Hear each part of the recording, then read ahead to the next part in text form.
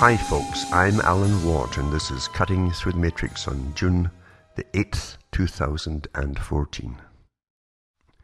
I seldom, if ever, really plan what I'm going to talk about because there's so much you can talk about, and in 1 hour you can't say an awful lot on anything actually. And there's your problem. That's why you generally go to college and universities for higher education or more insight. And even that's a joke today because everything has changed dramatically for a myriad of reasons too.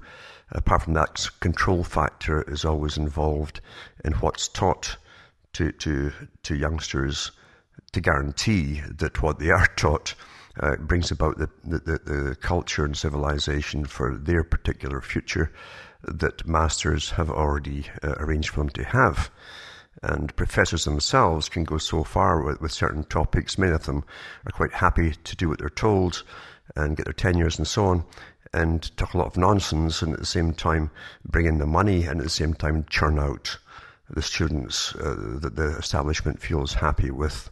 So nothing is ever as it seems, and so much the topics now in university are idealistic. They're idealistic topics, emotive topics, as opposed to really the practical topics or intellectual topics.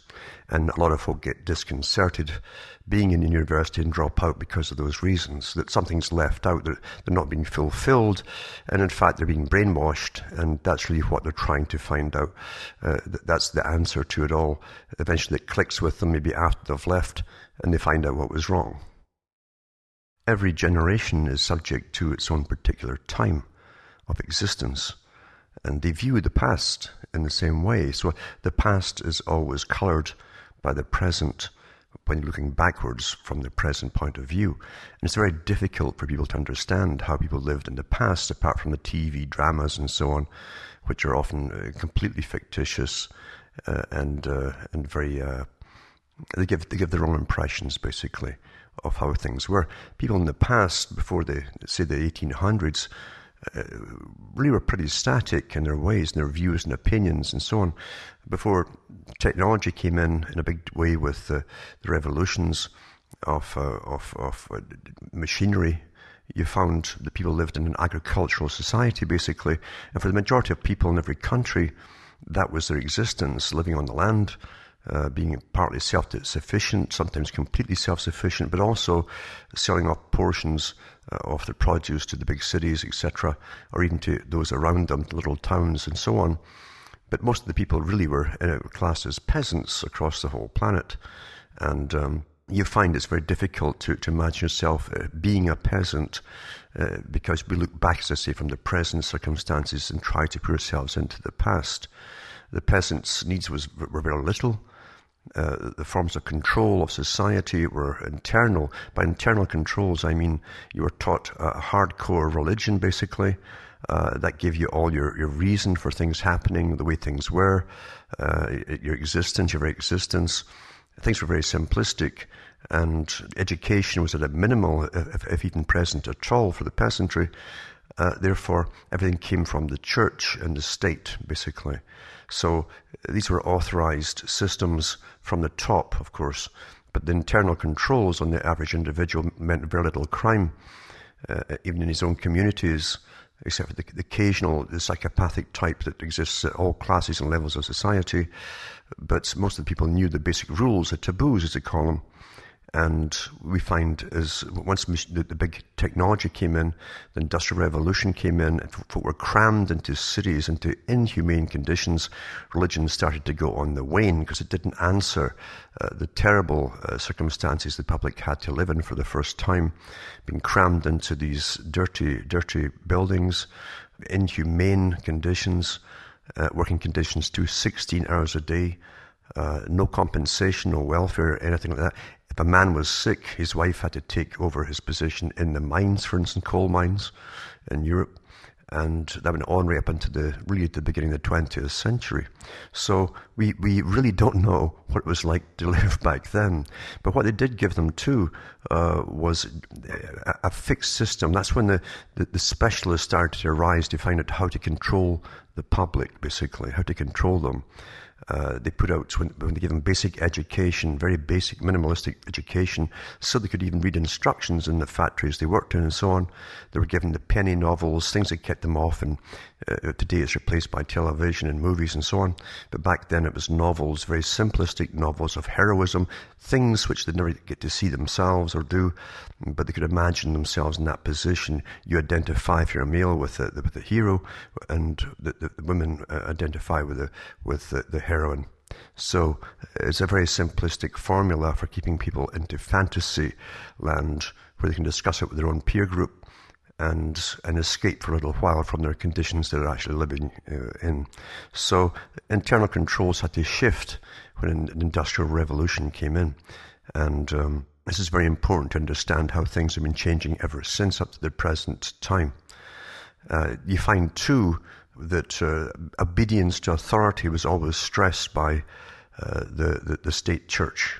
Whichever was the ruling church always stressed obedience to the state and to the authorities. This again began to wane in the 18th century, and you found revolutions breaking out too. When people started to complain, they formed groups, and they were just fed up with their lot. They weren't having it anymore, basically. So that's how things changed.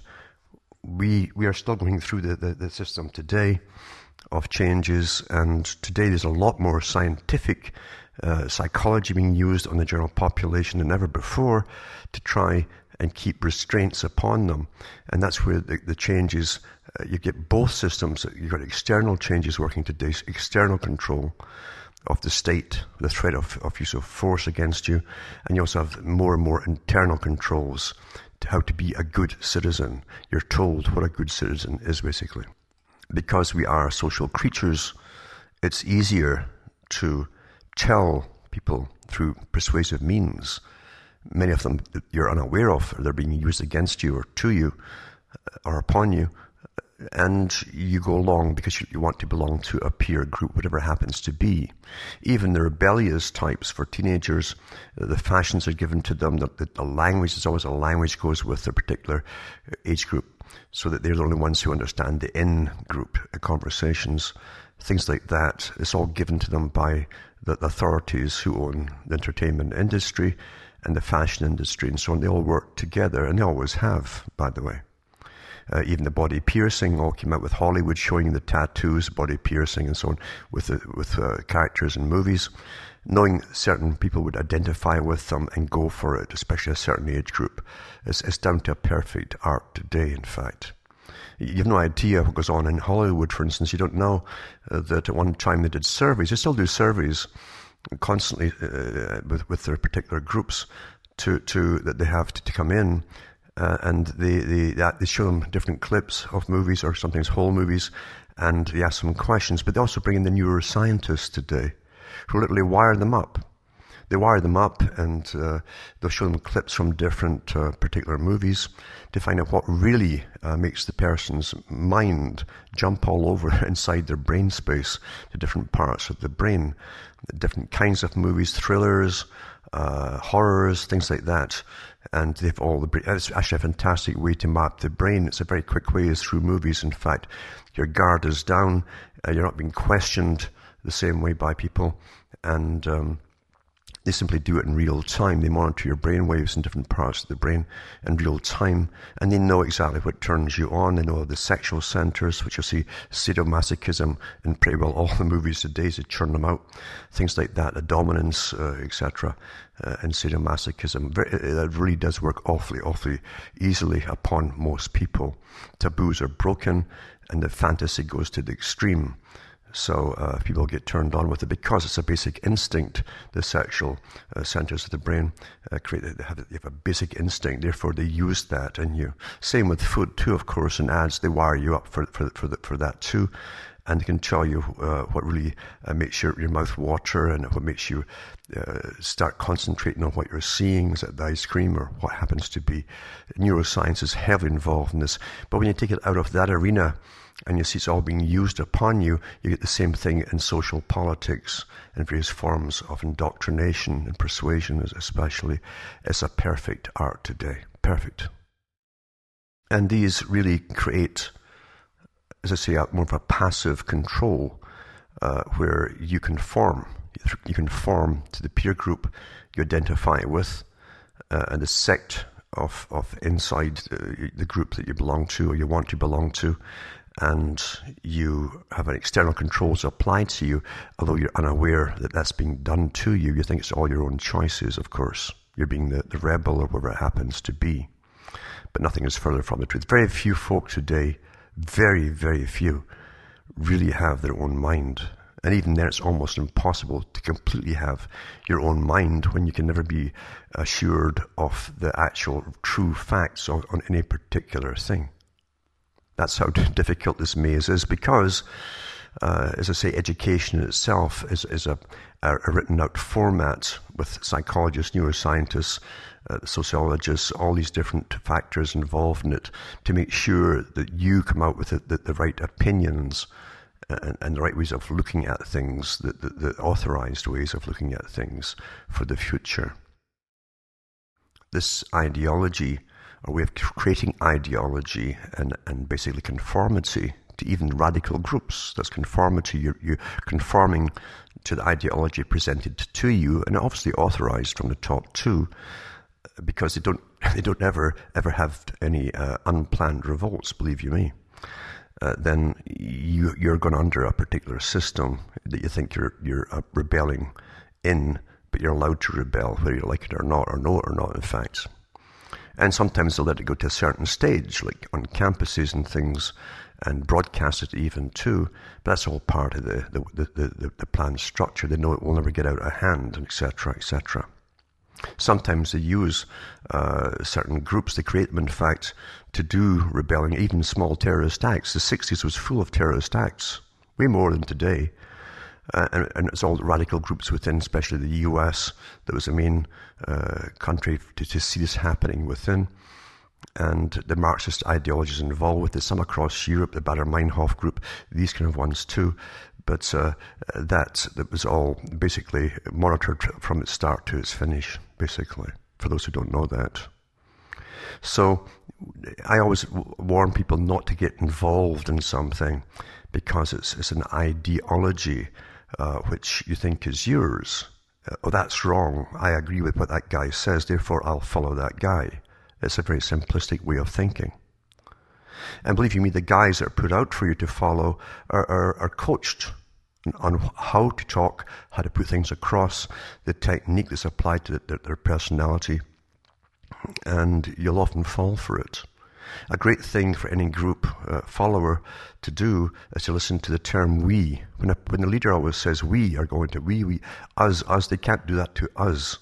When you start to stop, you're depersonalizing yourself and becoming part of the us or the we. Be very careful of that, because it's a technique where often you'll have nothing really in common with the standard of living, the income, the real ideals and plans of the person at the top. You have nothing at all in common, and they have nothing in common with you except you're awfully useful to them. So we're very, very careful how you're played. And people are played all the time, and politics or anything involved that seemingly is politics or political. Be very, very careful. You'll find what was awfully popular to be used on the general public from the Industrial Revolution onwards into the 20th century, which is slacking off today, was the ideology of saving. And Benjamin Franklin was famous for putting out his little Poor Richard stories, and a penny saved is a penny earned, all these kind of things.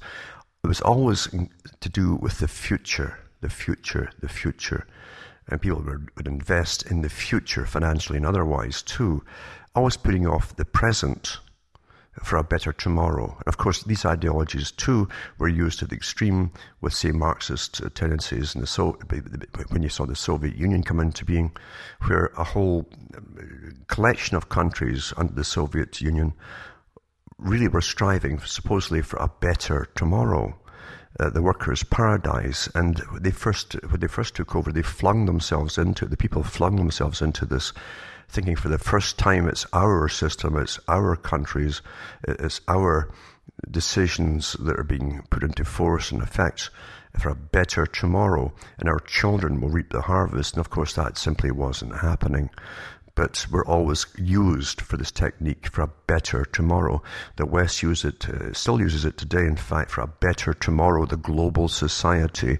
They'll even bring in things that appeal to your emotions again, like helping people across the world for their standard of living to be raised.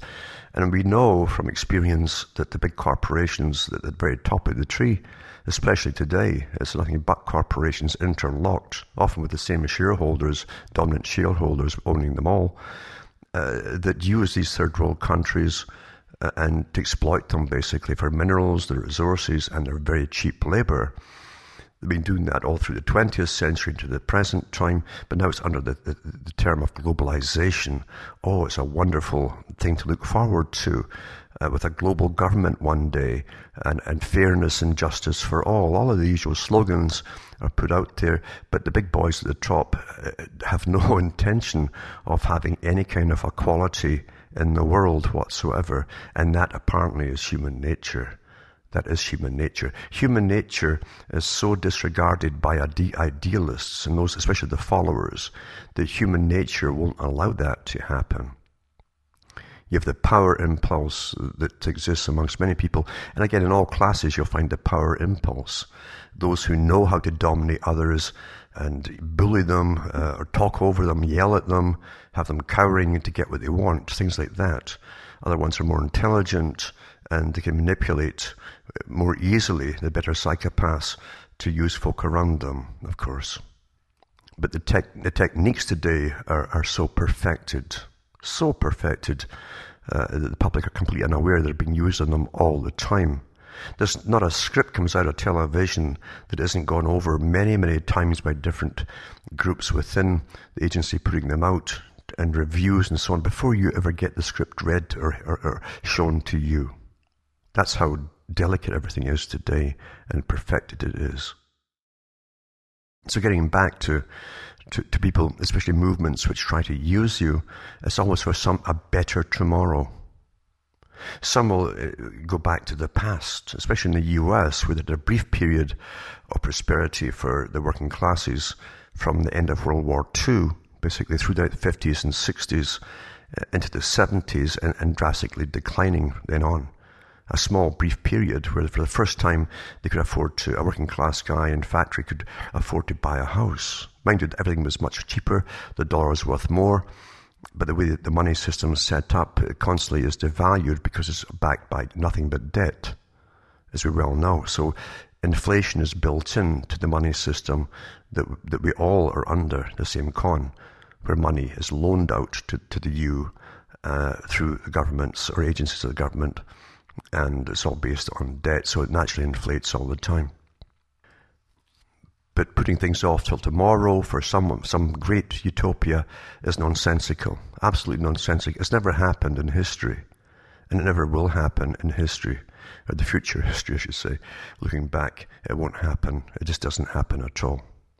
You'll always get eternal optimists too. And remember too that all segments of society and all psychologies involved within society are incredibly well studied, and you will find leaders put out for that too. Eternal optimists that come out with their motivational courses, etc. They're always up. It's terrible right now, but it's going to be a lot better tomorrow. I guarantee it, and so on. And they're never down, it appears, and people like to follow that, as they would often follow religion, you see. Same techniques are in play, in fact. A form of idealism for tomorrow, and it's not all that bad. But we find when we go through all of these changes, as I say, from the 1700s onwards, the internal controls that used to keep us going along with the system because we weren't being bashed over the head by military butts or rifles and things like that, to keep us in line, the internal controls are starting to wear off again today. And when that happens, you find the militarization. This is standard in history. The militarization of the system within. And it takes many, many forms. It's not all uniforms. It's not all just government agencies. You'll also find it within compulsory moving for employees. If you want to keep this job, you've got to move from here to there, but they'll give you a little increase in your pay, and it becomes worth it. That also comes under this big system of militarization. It's moving what is stable for you, uniform for you, into something else for a reward of some other kind, or else you lose what you already have. You're actually being forced and coerced whether you like it or not, you see.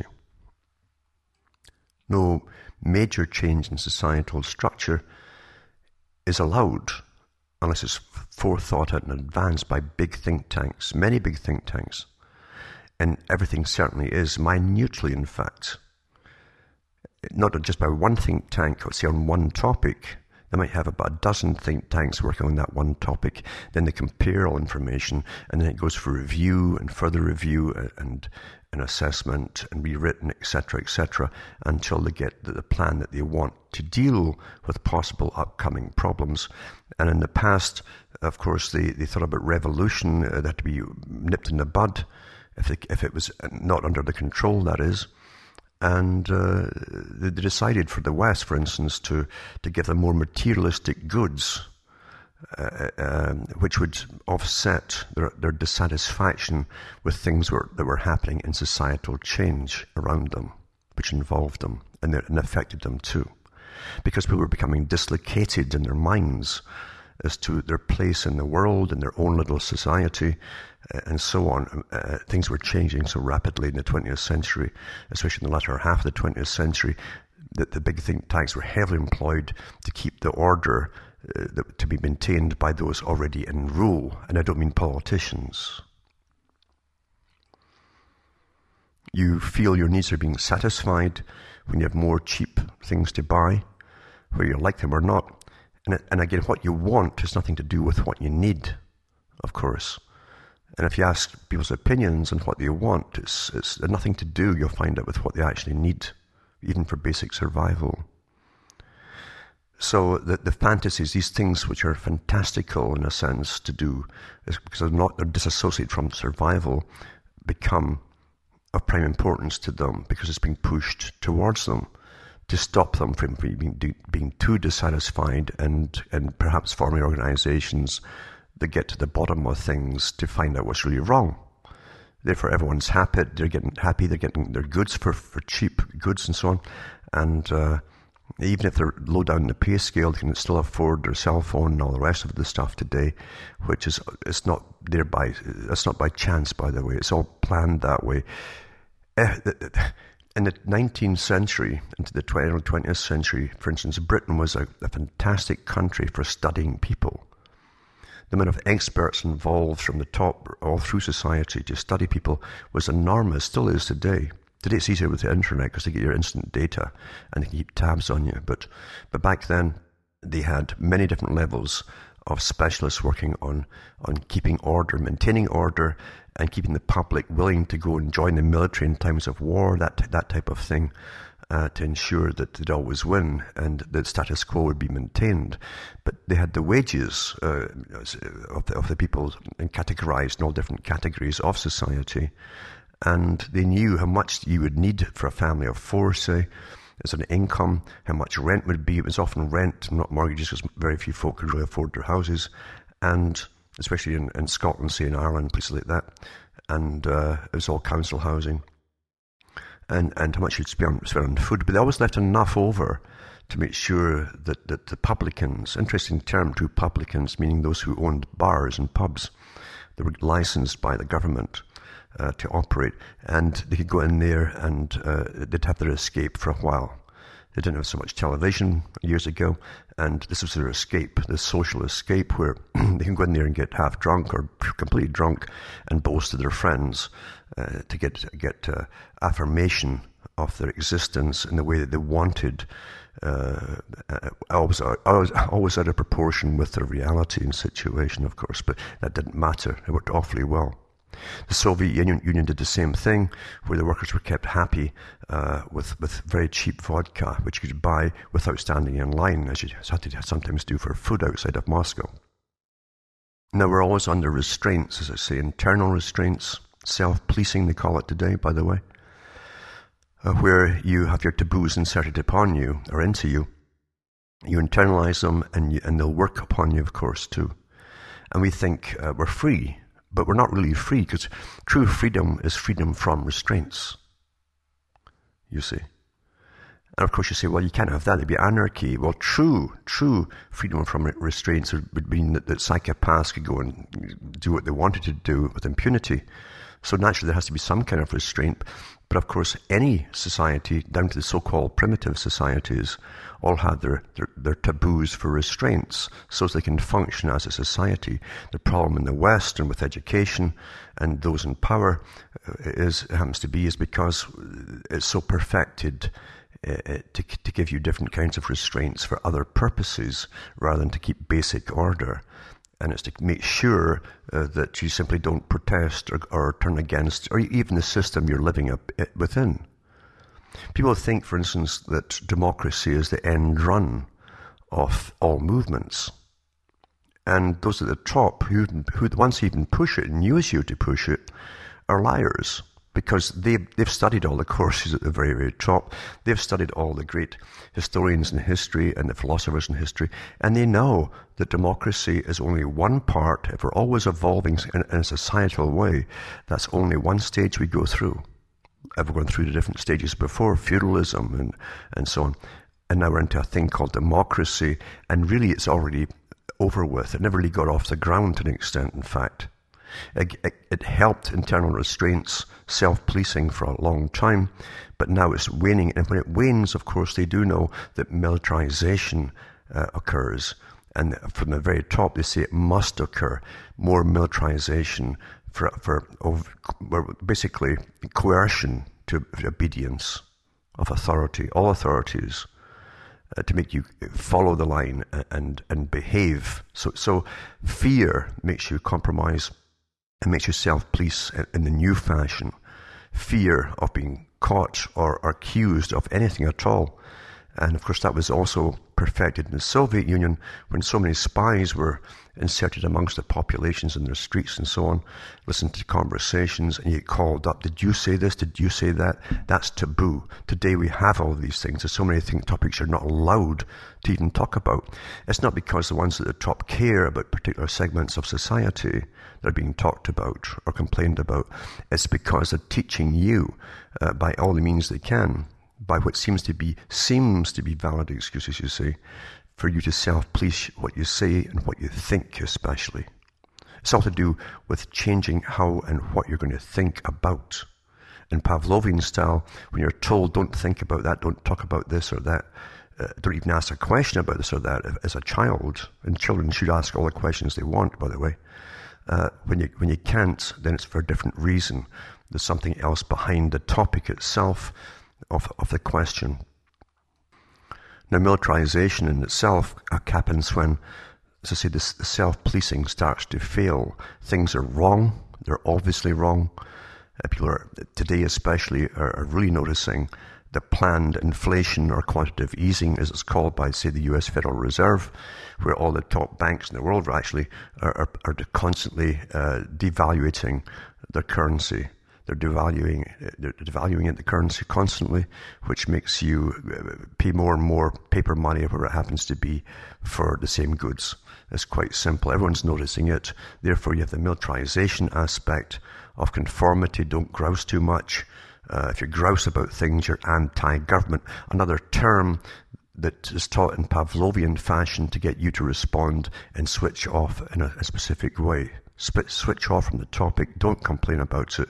Obey, you see. And therefore, you don't have freedom. And you don't have self-policing just to the same extent. You have a form of self-policing, but you also have external controls as well of who's listening, who's talking, etc., etc. Who's complaining, who's reporting. You can see too how this works with expansionism of countries or states or nations. During their time of expansion in the past, when they're going out to do their empire building, there was more acceptance by the public because they had to be kept to an extent a bit happier than they had been before, financially and otherwise, to be patriotic, to go off and join the militaries and go off and fight various wars, which are completely unjust, of course, for they were conquering on behalf of those who wanted the riches within those countries, not for the people who fought the wars, actual sluggers and foot soldiers, etc. But that changes. Once the expansionism is over and the patriotism dies down, then it's well understood that now you need a new technique to keep the people stable, obedient, and so on. And that's what I'm talking about right now, in fact, are these techniques being used today. They knew, for instance, that as we went into expansionism, or expansionism eventually waned, which it has done, corporations, international corporations would have to keep expanding to keep a power elite in place. And therefore they came up with the idea of free trade. That was to be a thing of the future back in the late 1800s, well documented from Britain especially. And through that technique, they would bring in a global society which would be ruled in the same form that they used to use militaries to do it. Now they would use simply commerce to do it. International corporations. You don't know that through free trade, your tax money is subsidizing the same big international corporations to build factories. We build them for them in third world countries. They get it basically for free, and the third world countries supply the cheap labor. And the minerals, etc., at a fraction of the price they can get it elsewhere. So everything works out for the established control. But they sell it to the general public as helping the poor and raising the standard of living, and so on and so on and so on. That's how things are sold to the public. Very simplistically, they appeal to your idealism and your natural humanitarian aspects, and it works awfully well. But in reality, as I say, when military expansionism stops and conquering and the flag waving stops, that's how they have to do it. And at the same time, they start giving you massive more quantities of cheap goods from these countries that are producing the things, as opposed to quality. In fact, quality constantly goes down and down and down, where to maximize profits, because this is the time of ultimate greed right now, this ever been. To maximize the profits for the big shareholders in these corporations, they'll cut pennies every corner they can until things are almost non-functional in some cases. They definitely don't last long. The cars you drive might look nice and if they're new, but they're built to break down faster and faster, and lots of things happen within the car. Plastic deteriorates, things like that. There's even Volkswagens come out in the past that were biodegradable plastic in them, and they were falling apart before 6 months was out, literally crumbling to powder. So things are being made cheaper and cheaper, and we're buying junk that doesn't last long at all, and quantity has replaced quality altogether. You can't go to university today without running into Marxism, which is taught openly, has been for an awful long time, all through the Cold War too, because professors were brought in from Eastern Europe and put into universities in preparation for all of that too, to make sure the right kind of student was churned out for the changes of the future. And Marx does not explain the causes of things at all. But today you can't go to university without, whatever topic it is, you have to look at it from a Marxist point of view, and so on and so on. You can't look at the past with today's ideologies you can't do it. It can't be done. Therefore, if you do go through that, and you must look at it from this perspective or that perspective or whatever it happens to be, you get a totally false idea of the past. In the past, religion was still dominant because religion encompassed the basic values of human experience. And in religion, you internalize it and you examine it, of course, because we are human creatures. Science initially used to say that they were not in conflict with religion, but of course they were, and they've become predominant now in bashing religions, trying to say that everything is rational, when they themselves are not rational because their theories keep changing all the time. So power struggles go on within all the different professions and so on. One area which has been heavily discussed for a long time by the big think tanks employed by governments and those who run governments, the big private organizations comprised of the big industrialist corporations and international corporations that have their foundations, of course, that employ many of the guys who become politicians, and they are sworn allegiance to the ones who first hired them, which is the big foundational organizations. You'll find that they've been very concerned about, again, internal control, because we're at an age today where, regardless of internal control, there are too many dissatisfactions cropping up as we go through massive shifts between the old systems going up through society to eventually the nation state, and now into the global society and the nation state. You become more disillusioned than ever, more disaffected than ever. You don't know who you are anymore, what you belong to. It's not pushed, and everything really is very impersonal. That's the problem with it all. And so there are many, many groups forming, of course, trying to get something back. That's the first response the citizenry have, especially if they're starting to lose what they used to have personally, financial or otherwise. They want to go back to the past, and that will never be allowed. Never be allowed. And even by itself, it can't happen that way anyway, because you need the total system of community and society to go along together. That could never happen. It can never happen today, because we're not the 20th century man anymore. We're not the 19th century man, woman anymore. But we've changed since then. And the whole world structure has changed, and the economic system has changed. But in the past, they used to use, again, shock weaponry. They call it shock weaponry, all from the ancient times of using clubs to spears, to arrows, missiles, and so on. All the way through the 20th century was missiles, projectiles, and all that.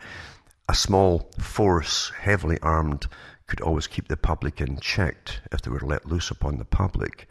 And today, even with the big internal controls, or I should say, the big internal organizations, they've amassed in preparation for any meltdown of society through these changes, which they understand perfectly well, then they'll meet all resistance with overwhelming force, right down to domestic disputes. And we've had many examples in newspapers of that over the years. This is a form of controlling, but even at that, it cannot totally be controlled by pure physical brute shock force. So therefore, they went heavily again into other forms of control. Electronic control is a big one that Brzezinski and others have talked about, by using electrical pulses through the atmosphere, very cheap to produce, which can control the human mind to an extent, and definitely the mood. We find going way back to Tesla's time, for instance, he talked about knocking out whole cities with pulses, making people unconscious if need be, or even killing them. This has never been let go by the power elite, who understand they have to have other measures of completely controlling society without destroying everything in the process. So therefore, technotronic warfare, as it's called, is definitely in production today. It's being used to an extent through all the Wi-Fi, through the cell phone towers, etc. I mean, you take the cell phone towers themselves, it's a network of antenna that can broadcast simultaneously in certain frequencies, regardless of all the cell calls they're taking and passing on, information they're passing on. They can do that independently and create a particular atmosphere within the public, etc., etc. So therefore, that's why these forms of control, external control, are incredibly well financed, and there are surveys going on all the time in various secretive departments of private agencies working with governments to find out the best way to control the populations should anything occur that would break up society as we're through the big changes that are all planned, of course. Because the world is always in a stage of planning for the future, and it's never discussed openly to the public at all. You're kept entertained, you're kept distracted. Your local AM radio shows and all on FM across nations are simply devil's advocates, where they give you emotional topics of local incidents, and they come out as a devil's advocate, knowing you're going to phone in and complain, oh no, I don't agree with that, and you get involved with emotive topics, but it's nothing to do with what's really happening to you on any large scale whatsoever. These are all carefully planned that way, not just for ratings. Society as it's stood from the 20th century to the present can't be static. It can't be that way forever. It's impossible. because we were raised basically on a form of competition. Everyone was taught at school to compete. And if you can compete and get to the top, you have a minority of winners and all the rest are losers. And the winners supposedly go into your governmental positions, as they did in the UK, for instance, or they'd work for big corporations. And the UK didn't stress, for instance, private enterprise. That wasn't pushed in the schools because they already had the big boys controlling the big corporations. They didn't want other competition to come into it. So they taught most folk in the UK to become employees, and they could go up to a higher scale of income if you could join these big corporations as an accountant or economist or something like that. But in the US, they stressed competition, which would lead, hopefully, they thought, to, again, more private enterprise. And for a short time, they had a success as, again, a minority rose to the top, and they had the competition, and they had the corporations spring up very quickly. Once they sprung up, of course, the corporations by nature form cartels, and they keep the prices standard for themselves, and they don't want competition coming in, so they monopolize everything. That's the history, basically, of corporations. They always monopolize everything that they need to produce whatever it is they're producing. All areas of production are monopolized. And that can't go on forever, obviously, and we're at a stagnant state today where all up-and-coming corporations are simply appendages of the multinationals that already exist, and they're putting up variations of their plants in different countries, but they're still owned by the corporations, the same corporations. So they decided they can't have any more competition. But competition itself destroys everything. It doesn't form friendships, competition. It creates envy and jealousies, etc. And at one time, going back to the Middle Ages, communities had to be self-sufficient. Any surplus they could trade with their neighbouring communities and things like that. Therefore, but they were not in competition with the external communities until the businessmen got involved and started to use whole communities as their business, basically. We found this with weavers and things like that. Guys would rise up, they get local backing, local governmental backing, for authority, and they would take over and become basically the public free enterprise system became theirs. They owned it, basically, and had everybody working for peanuts. That's the way of human nature, unfortunately. But it's very destructive. It can't go on forever. It's not meant to. And of course, the boys at the top who study all of these things in society get word through their think tanks to their bosses, and they plan for the future so they can still maintain control. Although sometimes it doesn't appear as though they're still in control to the public, but they're still in control, the same old families. Communities, though, have been destroyed. We see it too with the UN, the United Nations, pushing the formation of city-states, where they amalgamate all the communities around them into one huge, massive city. And once again, your identity becomes depersonalized because you now belong to this massive thing that is sometimes the size of a small country, and you really feel everything's impersonalized, and you're sort of drifting along in this. You're nobody in this massive system, and that has effects psychologically upon the people. Too many breakdowns occur to it. Others go to extremes trying to find something to belong to, and of course they can be used too by the wrong people. Part of the problem too is the very effect that industrialization has. At one time, work was something you did naturally. Many cultures I've mentioned before, primitive cultures, have no word for work. You did it as a matter of your daily course of things, and work was a minimal to an extent and pleasurable too. It was necessary, but you didn't really think of it as hard labour. The industrial system and profits created a misery system for most folk, an inhumane system for sure, and we know that also what goes along with it too is so-called labour saving in the workforces. In other words, they bring in more mechanization, computerization, to get more profit out of things. But that profit also takes a lot of energy to produce through the mechanization process, whichever fuel they're using, or electricity in itself as well. And people are left then with no work to do. They used to, because they say work is a necessary thing. and they have no function. Therefore, they're laid off, they're put on welfare, and the welfare system was created primarily to deal with the thing that would come down the road. We're in it today, of course, and because they knew we'd reach this stage eventually.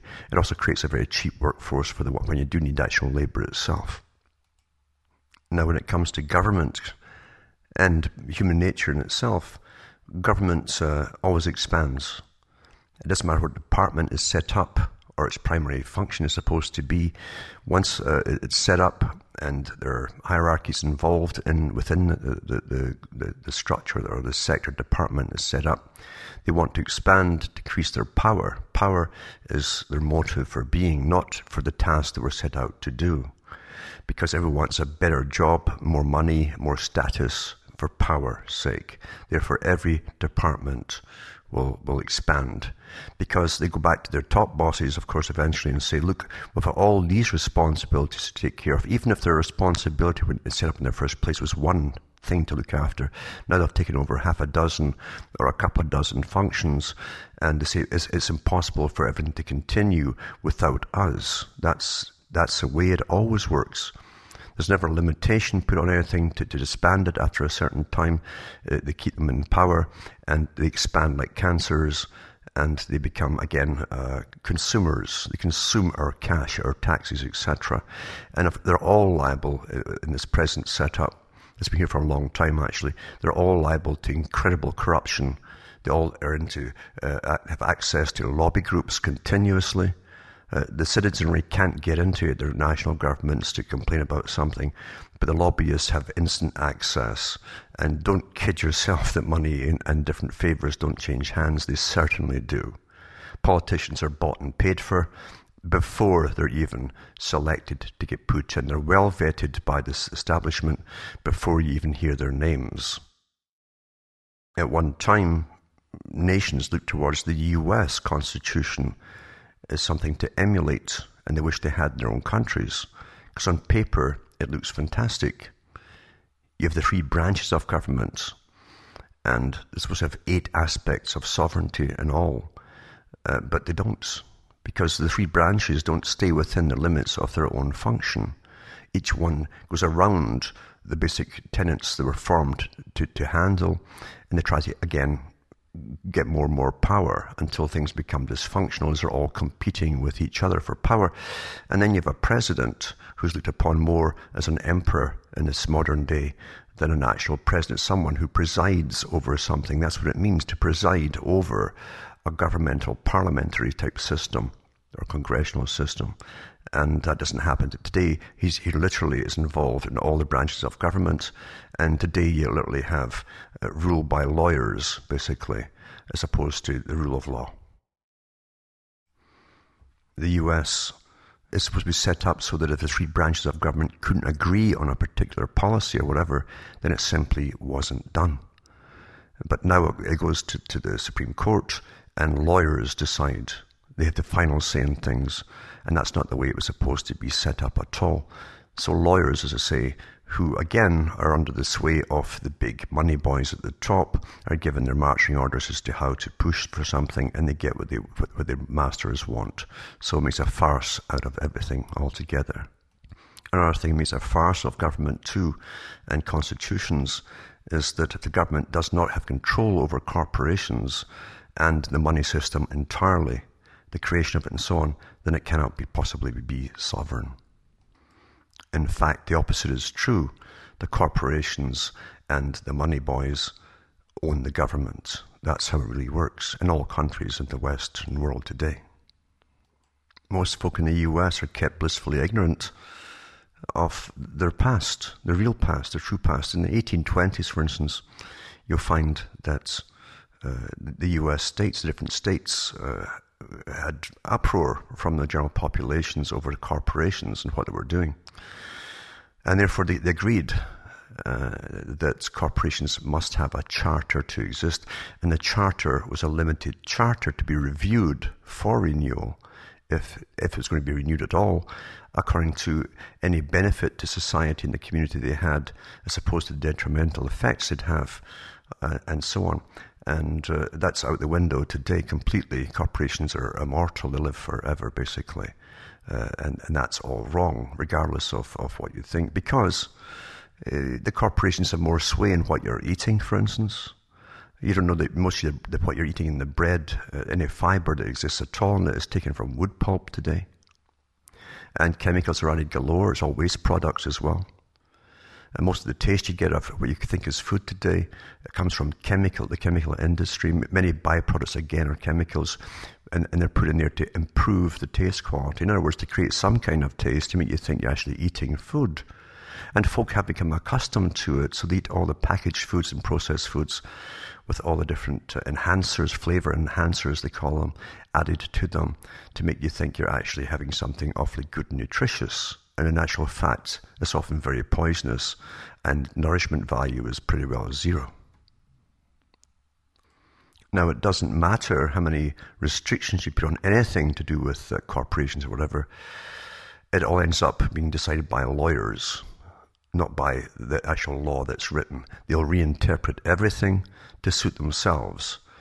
Everything's always being reinterpreted by lawyers. All laws always are to suit the times, to suit the bosses that they were employed by.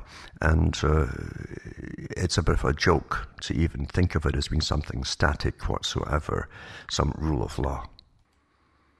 Now, I always think about the motive topics, the way that they're pushed upon the public by repetition, of course. It works awfully well through advertising and slogans and so on. For you to accept all of the changes that have been decided by your betters, those way above you that you'll never ever hear of or never mind meet. And you don't know it's even happening to you. You go along with the quotations that the multicultural thing is all good. And I'm not saying it's good or bad. What I'm saying is the motive of pushing it on upon you is not because they want to help anybody anywhere, believe you me. It's to bring in the society that they want with a massive global workforce, which is going to be awfully cheap down the road, of course. And it's also going to create massive inequalities too. The time is really here where those who are working and earning a decent salary are negated by the masses of unemployed people on welfare, people on governmental assistance because they can't afford to even survive.